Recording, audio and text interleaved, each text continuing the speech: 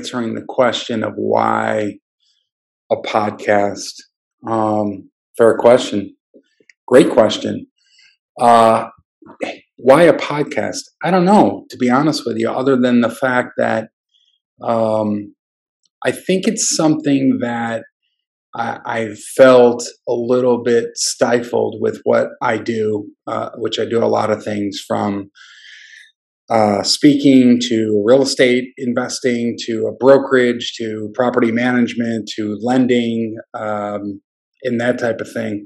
Uh, Social media for me also has been a nice little outlet for things. I read a lot of books, so I put book reviews on there. I talk a little bit about what I'm doing professionally, what's going on with the family. But some things that I've realized over the last couple of years that kind of drove me to say, I really should think about expressing how I feel about certain topics like business, like real estate, and just life in general out to the public. And one way to do that is by a podcast. I think they're very popular now. I know they're very popular now. The Joe Rogans of the world, and really so many people have a podcast. They have different missions for that podcast.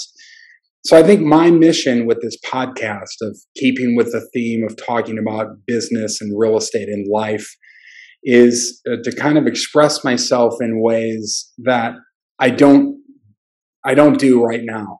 For instance, social media, I have a rule that I don't talk about politics. I don't talk about religion because they're so sensitive. When I say they, I mean people in general and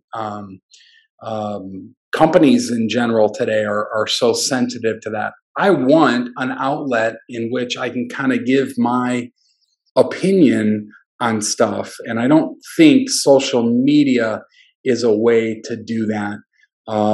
Just like texting isn't a very good way to communicate. Sometimes you can't express what you mean by a text. Same thing goes with social media. I don't think you can express what you mean all the time by social media, but a podcast in which, whether I'm on there solo or I am on there with guests, really give me a nice platform to be able to explain my position on some things. And I got to tell you, I'm going to be a little edgy with stuff. I believe different things just like everyone does, but I really haven't stated how I felt about, different things in politics. Our president, for instance, different things with science, including global warming, different things in real estate investing, including interest rates and what a typical investor looks like today. The seminar industry, which I've been a part of for a long time, the do's and don'ts of that, the successes, the frauds, all of that. I want to bring all of that out. I've got so much experience with that. And so the question should be, why does my podcast matter? I think for some people it doesn't matter. And I'm okay with that. This is for kind of me expressing my opinion and fact, if you will, about the world in the landscape and lens of business, real estate, and life. So it may not appeal to certain people. It's going to be fantastic for other people that are in that genre. I also want to have people that challenge me. I want to challenge other people. I know that everything I believe isn't totally right. Perhaps I am aware of that. I am in a position in my life where I want to grow. I want to continue to grow. So, I know that I'm going to be wrong in certain cases. I know that I'm going to be right in certain cases. Probably the majority of cases, you're going to hear me be right. But I joke a little bit with that. But I'm open to that. I'm open to being wrong. And I think that's what makes a good podcast is when you have people and you talk about subjects that you don't necessarily agree with.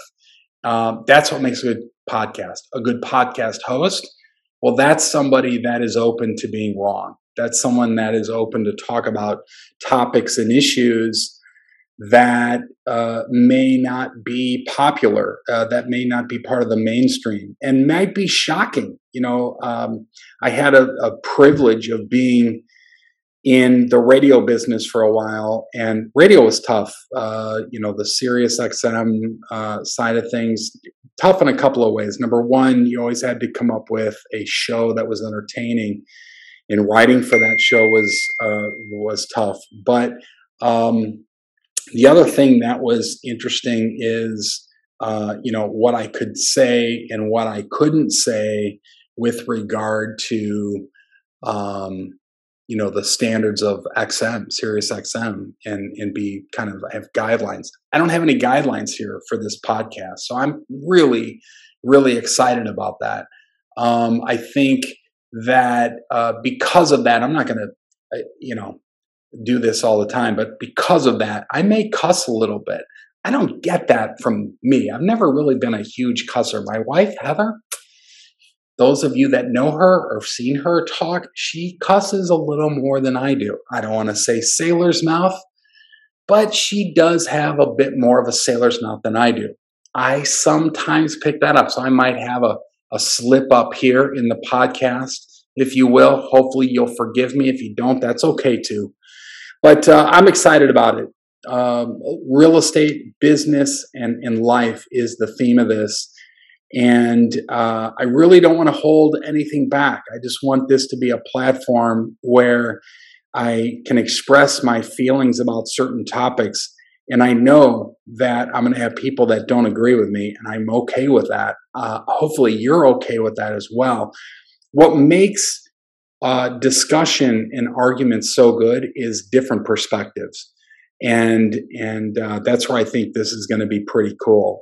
There's so many heated things that you can talk about with real estate, with business, with life.